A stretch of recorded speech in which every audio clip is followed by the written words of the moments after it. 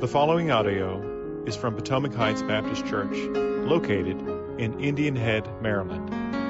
More information about Potomac Heights Baptist Church is available at www.phbc.com.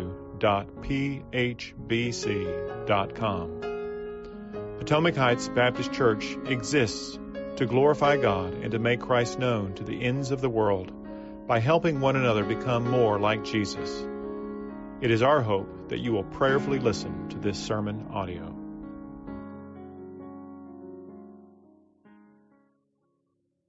Tax day, the selective service system, posted speed limits, non-discrimination laws and regulations, the use of federal dollars to pay for abortions, zoning regulations and building permits, school shutdowns, pandemic responses and lockdowns, the transfer of power from one presidential administration to another administration. These are all examples of how the government is involved in our life, the role government plays in our life. I thought, Valentine's Day, what can I preach on Valentine's Day? Let's talk about the government on Valentine's Day. Now, some of these are more serious than others, and some of them are more controversial than others. And if I were to conduct just an informal survey amongst you, which I'm not going to do, but if I were to do so, I'm sure I would get some very animated responses about your feelings of some of these issues. But I wonder if you've ever considered what does the Bible have to say about our relationship to governing authorities? I hope you have, but even if you haven't, it is the focus of our message today. It's where we find ourselves in Romans today. And given all of the political unrest that exists in our country right now, I think it's good and proper that in the providence of God we've come to this passage today. And for the record, I began planning this sermon series through the book of Romans long before there was any governmental pandemic lockdowns. For that matter, long before anybody had even heard of COVID-19, this sermon series had already been planned. I was planning this series long before there were riots in any of our cities and long before Joe Biden was even named the Democratic nominee. And my point in saying all that is that this sermon today, the sermon series and the sermon in particular today, it's not a response, so to speak, to what is happening, to our current state of affairs, but I believe again that God in His providence has led us today, and I hope for such a time as this, to really address and to understand what our role is as Christians in response to the government. And so I hope the sermon today is going to help shape your hearts and shape your soul, shape your mind to the biblical role that government plays in our lives. So without any further ado, let's read verses 1 through 7 from Romans chapter 13. Romans chapter 13, verses 1 through 7. Paul writes these words. He says, "Let every person be subject to the governing authorities. For there is no authority except from God, and those that exist have been instituted by God. Therefore, whoever resists the authorities resists what God has appointed, and those who resist will incur judgment. For rulers are not a terror to good conduct, but to bad. Would you have no fear of the one who is in authority? Then do what is good, and you will receive his approval. For he is God's servant for your good. But if you do wrong, be afraid, for he does not bear the sword in vain. For he is the servant of God, an avenger who carries out God's wrath on the wrongdoer. Therefore, one must be in subjection, not only to avoid God's wrath, but also for the sake of conscience. For because of this, you also pay taxes. For the authorities are ministers of God, attending to this very thing. Pay to all what is owed to them. Taxes to whom taxes are owed. Revenue to whom revenue is owed. Respect to whom respect is owed. Honor to whom honor is owed." It's the word of the Lord. Let's pray together. Father, we thank you so much for this time together, and we thank you for the word. And I pray, Father, I know for me this was an especially appropriate word, an especially important word for me to hear this week as I studied this week. And I pray, Father, that for each of us, given our the times that we live in, that this would be an important word for all of us to hear. And so, Lord, use this time to mold us and shape us ever more into the image of your Son, Jesus. We pray this in His name. Amen. So if you're a note taker, a central idea today is that we are to subject ourselves to governing authorities. We are to subject ourselves to governing authorities. Paul begins the passage with a very straightforward and easy to understand command. And yes, friends, it is a command. He says, let every person be subject to the governing authorities. I want to make 4 brief observations about that command before we get any further into the message. First, as I've already said, it is a command. And furthermore, it's a present tense command. And what that means in the Greek language, when you have a present tense command, it means it's something that we're to continue doing. It's something we do regularly. It's not something that we do once and we say, okay, I've fulfilled that, I've done that. But this is something we continue to submit. We keep on submitting ourselves to the governing authorities. That's Paul's point. Second, it's a command for every person. In other words, this isn't something only Christians are to do. This is something that every person is supposed to do. Now, to be sure, only Christians are going to read the book of Romans and take this as authoritative in any way in our lives. So your average non-Christian isn't going to go, well, there you have it. If Paul said it in Romans, then therefore I have to do it. That's not going to happen, but that makes little difference for us today because I'm speaking to a group of Christians today, to people who are saying, yes, I want to follow Jesus. And so it's good for societies at large when every citizen submits to the governing authorities. And not only is it good for societies at large, it's good for us individually as well. It's good for our own soul, for our own conscience. Third, the governing authorities are just who they sound like they would be. So here in Charles County, Maryland, they would be our local government, the county council. They would be our state government. They would be our federal government. In Paul's case, he would have been talking about the government of the Roman Empire. Fourth, and finally, to what extent is Paul saying that we submit to these governing authorities? Is this a universal submission? Is he giving the government, if you will, a blank check and we submit to them no matter what they have to say? Well, we'll look at that point a little more closely toward the end of the message. And so don't check out on me halfway through the message. Make sure you stick around to the end because we want to address that sincerely right at the end. And so I have 7 points that I want to make from this message. First, most of them are in the form of questions. First point is, why are we to subject ourselves to governing authorities? Why do we do this? The opening phrase tells us that we are to do it. There's no question about that. But why are we in submission? Paul answers that as well in verse 1. Look with me there at the latter half of verse 1. He says, for there is no authority except from God. And those, meaning authorities, those that exist have been instituted by God. And so the reason we submit to our governing authorities is because God is the one who is ultimately responsible for putting that authority into place. That's the plain reading of verse 1.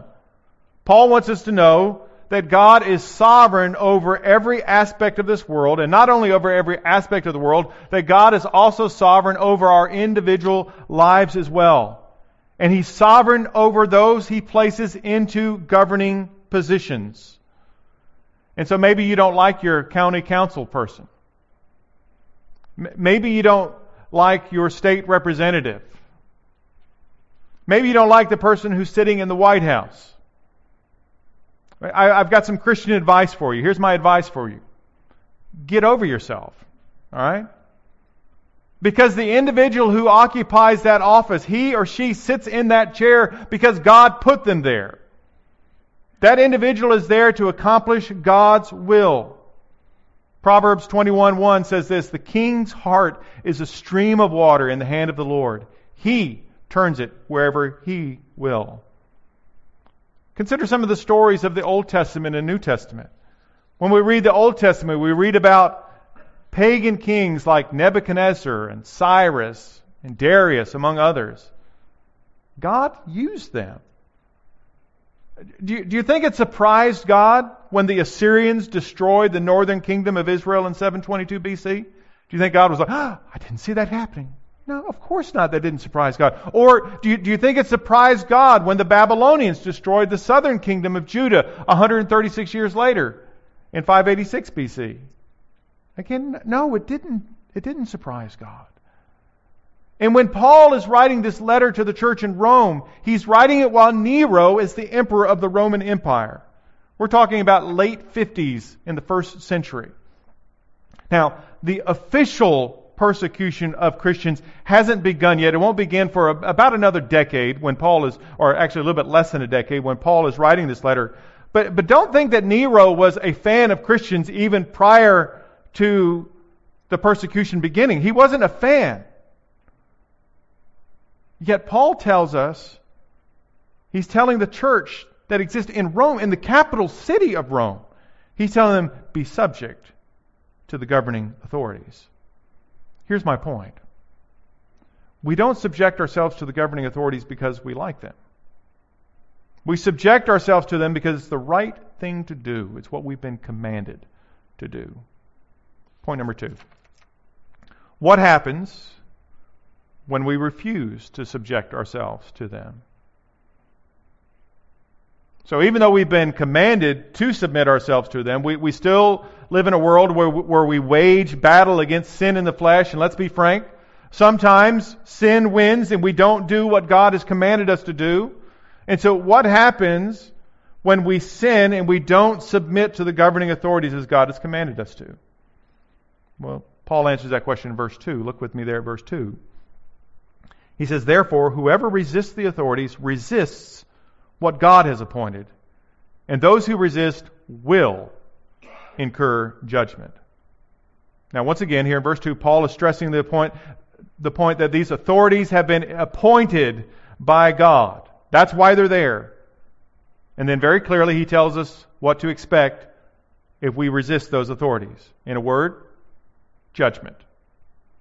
Judgment. Now, we know from verse 5, and we'll get there in just a moment, that this judgment Paul's talking about, it's God's judgment. It's God's wrath against our sin. But that got me to wondering this week, well, how is that judging? Like, is God going to judge us, if you will? Is it going to be the final judgment, and then we're going to, God is going to lay the wood on us, so to speak, in the final judgment? Or is it more going to be that the governing authorities themselves judge us? I think it's more of the latter. I think God is going to use the modern day government to bring that judgment on us. Now you might wonder, how's that going to work? So I thought about this as an example. Suppose you're about to turn 18 years old. That means you need to sign up for the Selective Service System. If you're a male, you need to sign up for it. There's been some talk about women having to do it as well, but right now it's only for men. So, young man, you just turned 18, you decide, I'm not going to sign up for the Selective Service System. I'm not going to do it. That's not going to do it. So what's going to happen to you? Well, for starters, I hope you have enough money to go to college on your own because you're not eligible for any federal student loans. Okay, you can't have it. You're not eligible if you fail to sign up. You're also not eligible for any federal training nor for a federal job. And so you might think, okay, I wouldn't plan on working for the government anyways. If that's not enough to top it all off, you are liable to a $250,000 fine and 5 years in prison. Okay? That, my friends, is judgment. Okay? You didn't do what the law required, and now you're being judged. And you might say, well, but I'm a pacifist. I don't believe in war. Well, there are alternatives to serving in the military that can be explored in the event that an actual military draft happens. But refusing to sign up for the Selective Service, that's not an option. So when we refuse to do what the government requires, and again, let me add that this is a government that's been appointed by God Himself. When we refuse to do what that government requires, judgment will await us. Point number 3. So what is the role then? What purpose does government serve? What is the role of these governing authorities? Sometimes we carry around with us the idea that government's out to get us. So we want to be very cautious about government. And to be sure, listen, government is made up of people, and people are sinful. So we can all come up with examples of how government has actually, indeed, in the past, and maybe even into the present, overstepped their role, and they've persecuted or attacked individuals or different groups. So we can come up with those ideas. I want us to hold that, if you will, in check for just a moment. I'll come back to that when we talked about the role, like when is it okay for a Christian to say, no, I'm not going to do that. But for right now, I want to focus on, generally speaking, government's role in our lives. We see this in verses 3 and 4. Look with me there at verses 3 and 4, please. Paul writes, he says, "For rulers are not a terror to good conduct, but to bad. Would you have no fear of the one who is in authority? Then do what is good, and you will receive his approval. For he is God's servant for your good. But if you do wrong, be afraid. For he does not bear the sword in vain. For he is a servant of God, an avenger who carries out God's wrath on the wrongdoer." That word rulers there in verse 3, it's synonymous with authorities throughout the rest of the passage. And so, what's the role of a ruler? What's the role of this authority? First, notice Paul says that the rulers aren't there. They're not there to be a terror to good conduct, but to bad conduct. In other words, if you're doing the right thing, you're obeying the law, you're doing the right thing, you don't have anything to worry about. It's kind of like when you're driving down the interstate and you know there's a speed trap ahead, and all of a sudden people are, they're doing 20 mile an hour over the speed limit, and all of a sudden you see the brake light, and the people slow down to like 15 miles below the speed limit. Well, if you were just doing the right speed limit, you don't have anything to worry about, right? You just cruise right on through. In the last 20 years or so, governmental use of surveillance equipment, it's just increased significantly. So much so that people, it's an invasion of my privacy. That they have all these cameras everywhere. And to be sure, there are examples of governments who use this surveillance equipment in an improper way. China, for example, is a key example of this. They're particularly notorious about it. But for the most part, and you might think I'm naive in saying this, but for the most part, if you're not doing anything wrong, you really don't have anything to worry about by a camera watching you, right? I have some friends who are in law enforcement. I've had lunch with them from time to time, and they've told me, they said, "Brian, I am far too busy trying to catch the bad guy than to worry about what you're doing when you're going out to lunch. I don't care what you're doing when you're going. I'm using those cameras to catch bad guys. So unless you're a bad guy, you don't really have to worry about those cameras." That's Paul's point there in verse 3. The authorities aren't a terror to good conduct, but to bad.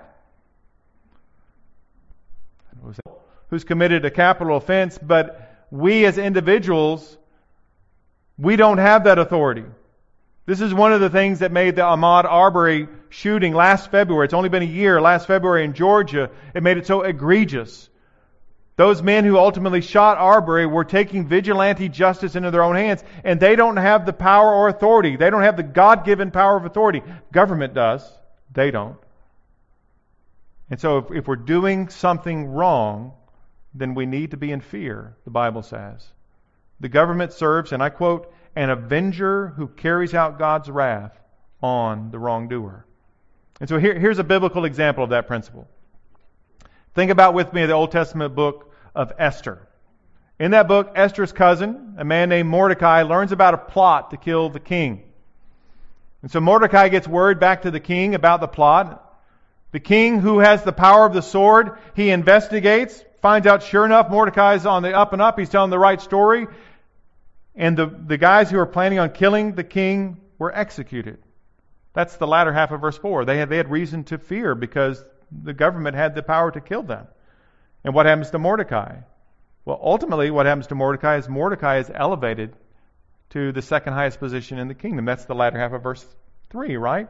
That he receives what is good because he did the right thing. You see, the government is there for our good. The government's there to keep us safe. So you might not like the posted speed limit sign, but that speed limit sign is there to keep you safe and to keep others safe. Or you might not like a particular building code, but at least in theory, that building code is there to keep you safe and the person who buys your house after you, keep them safe. Government is not a terror to good conduct, but to bad conduct. That's the point of government. Point number 4. So what happens when we refuse to submit to them? You say, didn't you already do that one? Yeah, that was point 2, but we're doing it again. See there, part 2. And so the reason we're doing it again, look at verse 5 with me. In verse 5, Paul repeats the need that we're to be in subjection to the governing authorities. And then he says this, and I quote, not only to avoid God's wrath, but also for the sake of conscience. So not only to avoid God's wrath, that goes back to that reference I made earlier in point number 2, that the judgment that's coming is God's judgment. It's God's wrath. But then he adds, but also for the sake of conscience. Now what's he getting at with that? That also for the sake of conscience. Here's what I believe he's saying.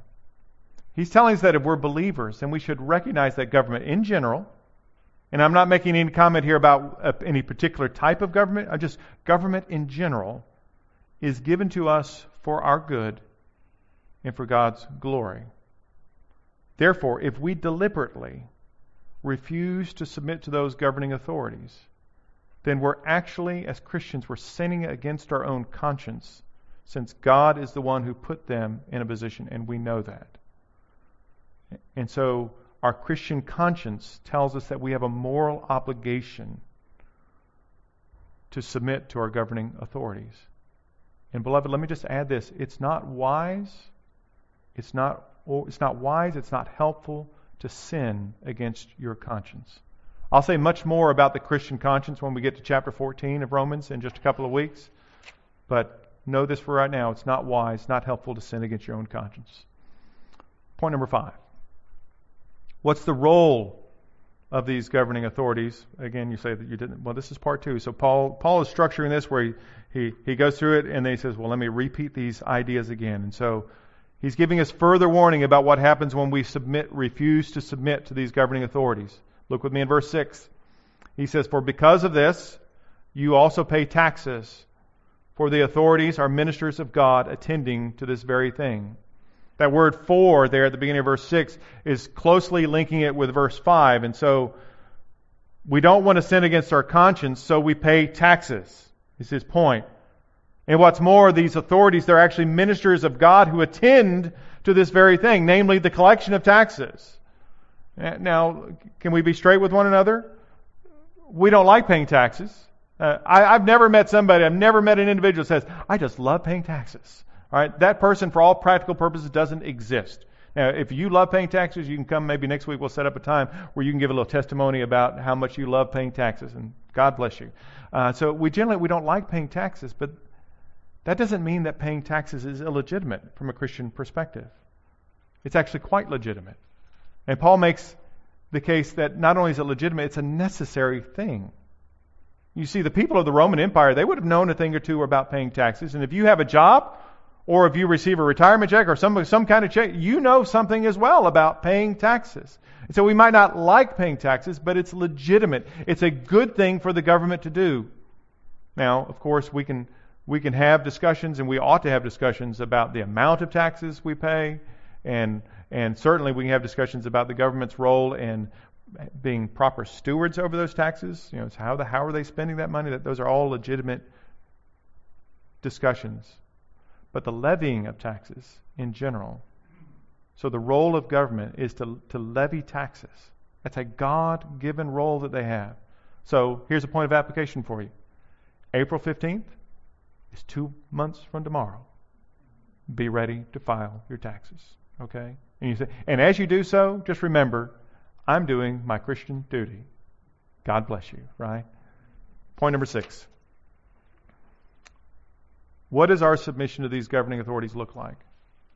So what does our submission look like? In verse 7, Paul tells us we pay to all what is owed to them. Taxes to whom taxes are owed, revenue to whom revenue is owed, respect to whom respect is owed, and honor to whom honor is owed.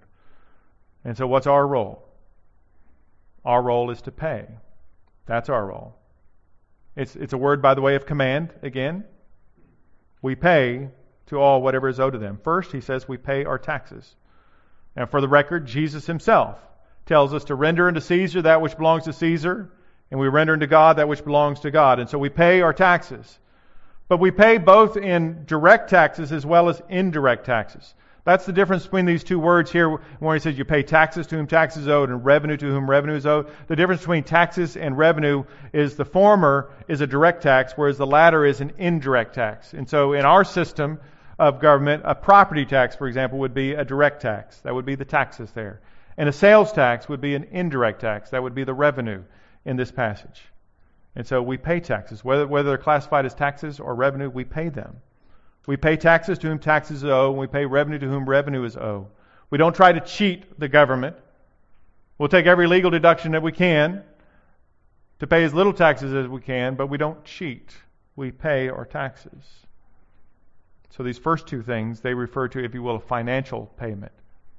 The second two ideas refer to something I'll call a relational payment. So we pay respect to whom respect is owed. The idea, the word behind respect, in some of your English Bibles will even say fear there. And frankly, that's a better word here. From the original Greek, fear is a better word, but it means fear as in respect. So for example, the Bible tells us that we're to fear the Lord. That doesn't mean that we're supposed to cower before God and that we're supposed to be so afraid of God that we don't want to ask Him anything, but rather it means that we have a reverential fear before God. Similarly, with respect to governing authorities, we're to have a reverential fear to them. Or as the next point says, we're to honor them. So if you're standing before the local magistrate to argue a speeding ticket, I've been there, okay? You're standing there before the magistrate to argue a speeding ticket. It would behoove you, it'd be in your benefit to refer to the magistrate as your honor, right? Or maybe even before you get to the point of getting the speeding ticket, you just get pulled over by the police officer, that he's a governmental official, right? And maybe you avoid the ticket altogether if you simply show some respect and honor to the police officer and answer yes sir, no sir, yes ma'am, no ma'am, perhaps. Now maybe you get the ticket anyways, but so I'm not saying that we show respect and hopefully that I won't get in trouble. That's not what Paul is saying at all. He's saying rather this should be the pattern of our lives, that we show respect. We should be mindful. So when you get on Twitter and you don't like something that former President Trump did, or you don't like something that current President Biden did, be mindful about how you're talking about that individual. They're the president. Now, I'm not saying that they're a God, okay? They make mistakes. We don't bow down and worship them, but we show honor and we show respect is what we do. Now to my final point is there a limit to the submission of these governing authorities? And this is not directly from the text. This is more just implications from the text. So, is Paul suggesting that the government they can ask us to do whatever they want us to do, and we have to submit? Is that what Paul is suggesting here? And from the greater comment of Scripture, or the whole counsel of Scripture, that's not at all what Paul is saying. So we could just consider the example of Peter and John. And in Acts chapter 4, Peter and John are told that they need to stop preaching in the name of Jesus. And this is how Acts 4 records what happens. Acts 4 verses 19 and 20. But Peter and John answered them, whether it is right in the sight of God to listen to you rather than to God, you must judge. For we cannot but speak of what we have seen and heard. In other words, they're just saying, hey, you can throw us in prison, you can do whatever you want to do, but we're going to continue speaking the name of Jesus. That's the only thing we can do. We also have an example from Daniel in the Old Testament. Daniel knew that an edict had been signed that forbade him from praying. And so what does Daniel do? He goes up into his room, he opens the window so that everybody can see what he's doing, and he prays. Now, in both of those cases, they both had to experience judgment for disobeying. In Peter and John's case, it was at that time a relatively minor. It was a further tongue lashing from the high council. But in Daniel's case, it was a night in the lion's den. And so when we fail to obey the government, we will likely have to pay consequences. And we need to be ready for that. And so, what are some categories for us as Christians living here in the 21st century? What are some categories for us when we say, under these conditions, yes, it's a good thing and a proper thing to disobey the government? And so I'm going to have three categories for you, and I want to suggest under the first two, I hope we can all agree under the first two. The third one, though, is more, where there might be some disagreement in the room about that. Category one, I hope we can all agree that it's okay to be disobedient if the government commands us not to do something that the Bible commands us to do. The government says you may not do that, but the Word of God says you must do that. The example I just shared from Daniel a moment ago was an excellent example.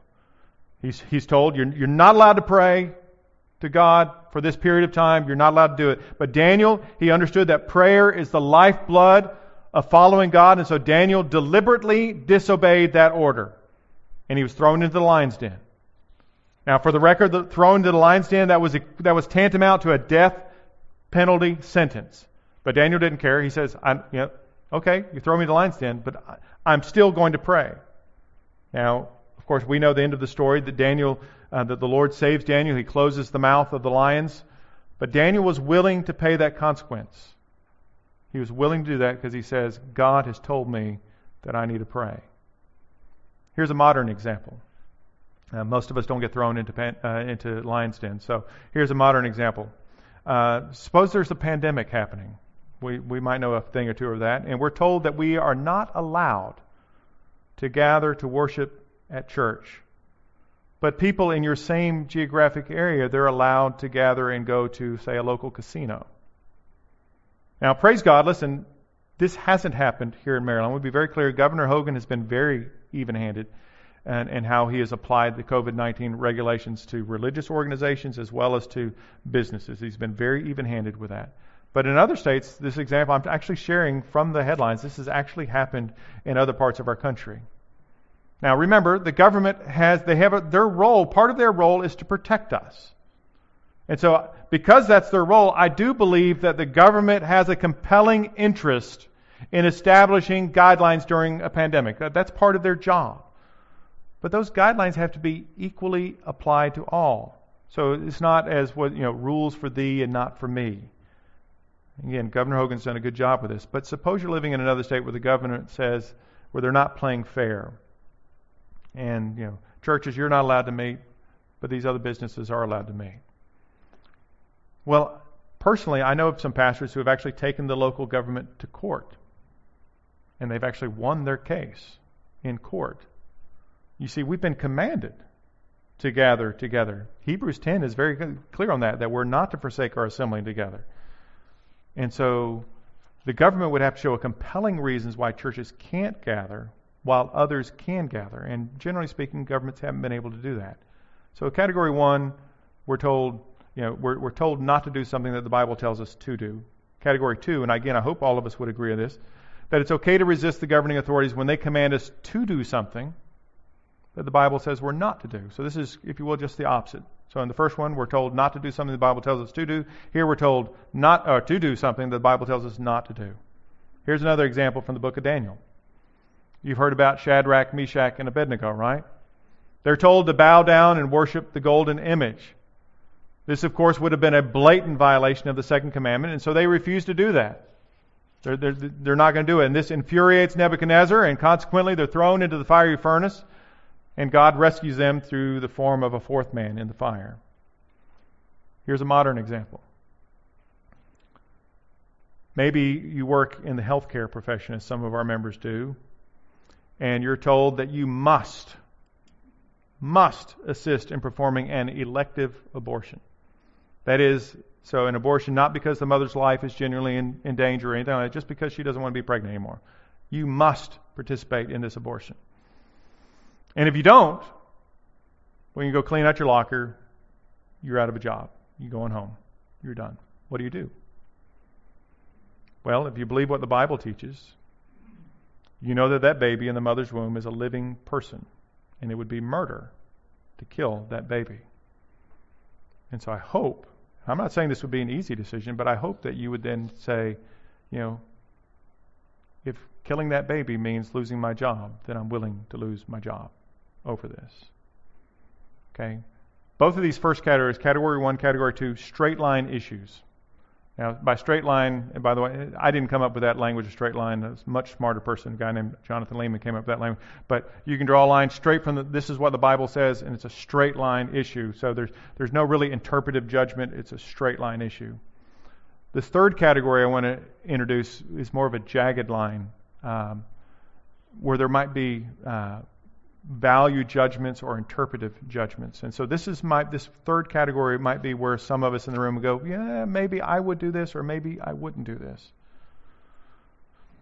So here's an example of a jagged line issue where the government might tell you have to do something. Suppose you work for the local government and your department, wherever you work, has a goal for 2021 that you're going to hire at least one transgender individual to work in your department.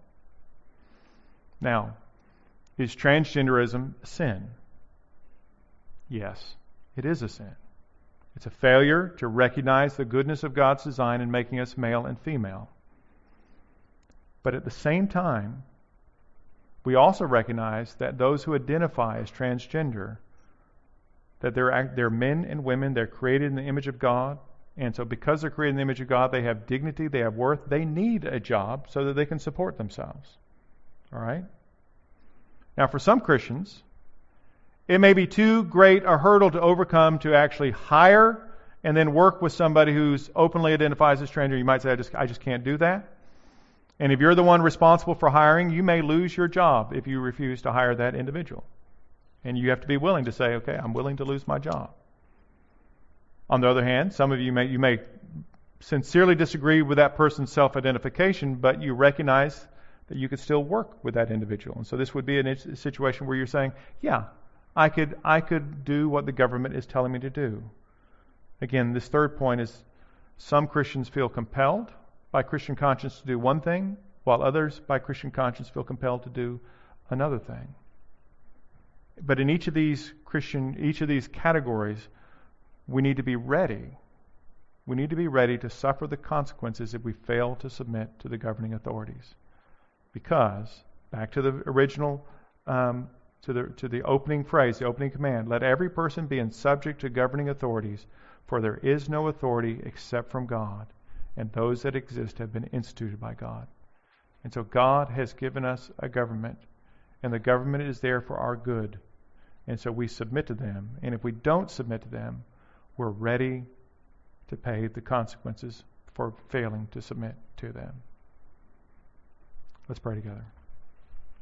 Heavenly Father, Lord, we thank you for our time, and we thank you that even with the interference with the power for a moment or two there in the middle of our service, Father, we thank you for the time that we've had to gather, and I'm not sure if those are able to gather back online, those who are at home, but Father, we just pray that you would strengthen us and encourage us. Help us, Father, as your servants, as your children. Help us to recognize the importance that you have taught us in your word of submission to governing authorities.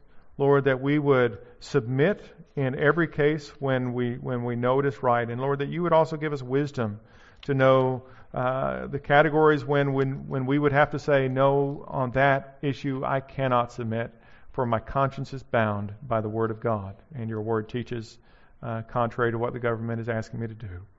And so, Lord, help us in that capacity. We pray in Jesus' name. Amen. Closing passage for us today. Paul says this in 1 Timothy chapter 2, verses 1 through 4. He says, first of all, I urge that supplications, prayers, intercessions, and thanksgivings be made for all people, for kings and all who are in high positions, that we may live a peaceful and quiet life, godly and dignified in every way. This is good, and it is pleasing in the sight of God our Savior, who desires all people to be saved and to come to the knowledge of the truth. God bless you, and have a wonderful, wonderful Sunday afternoon.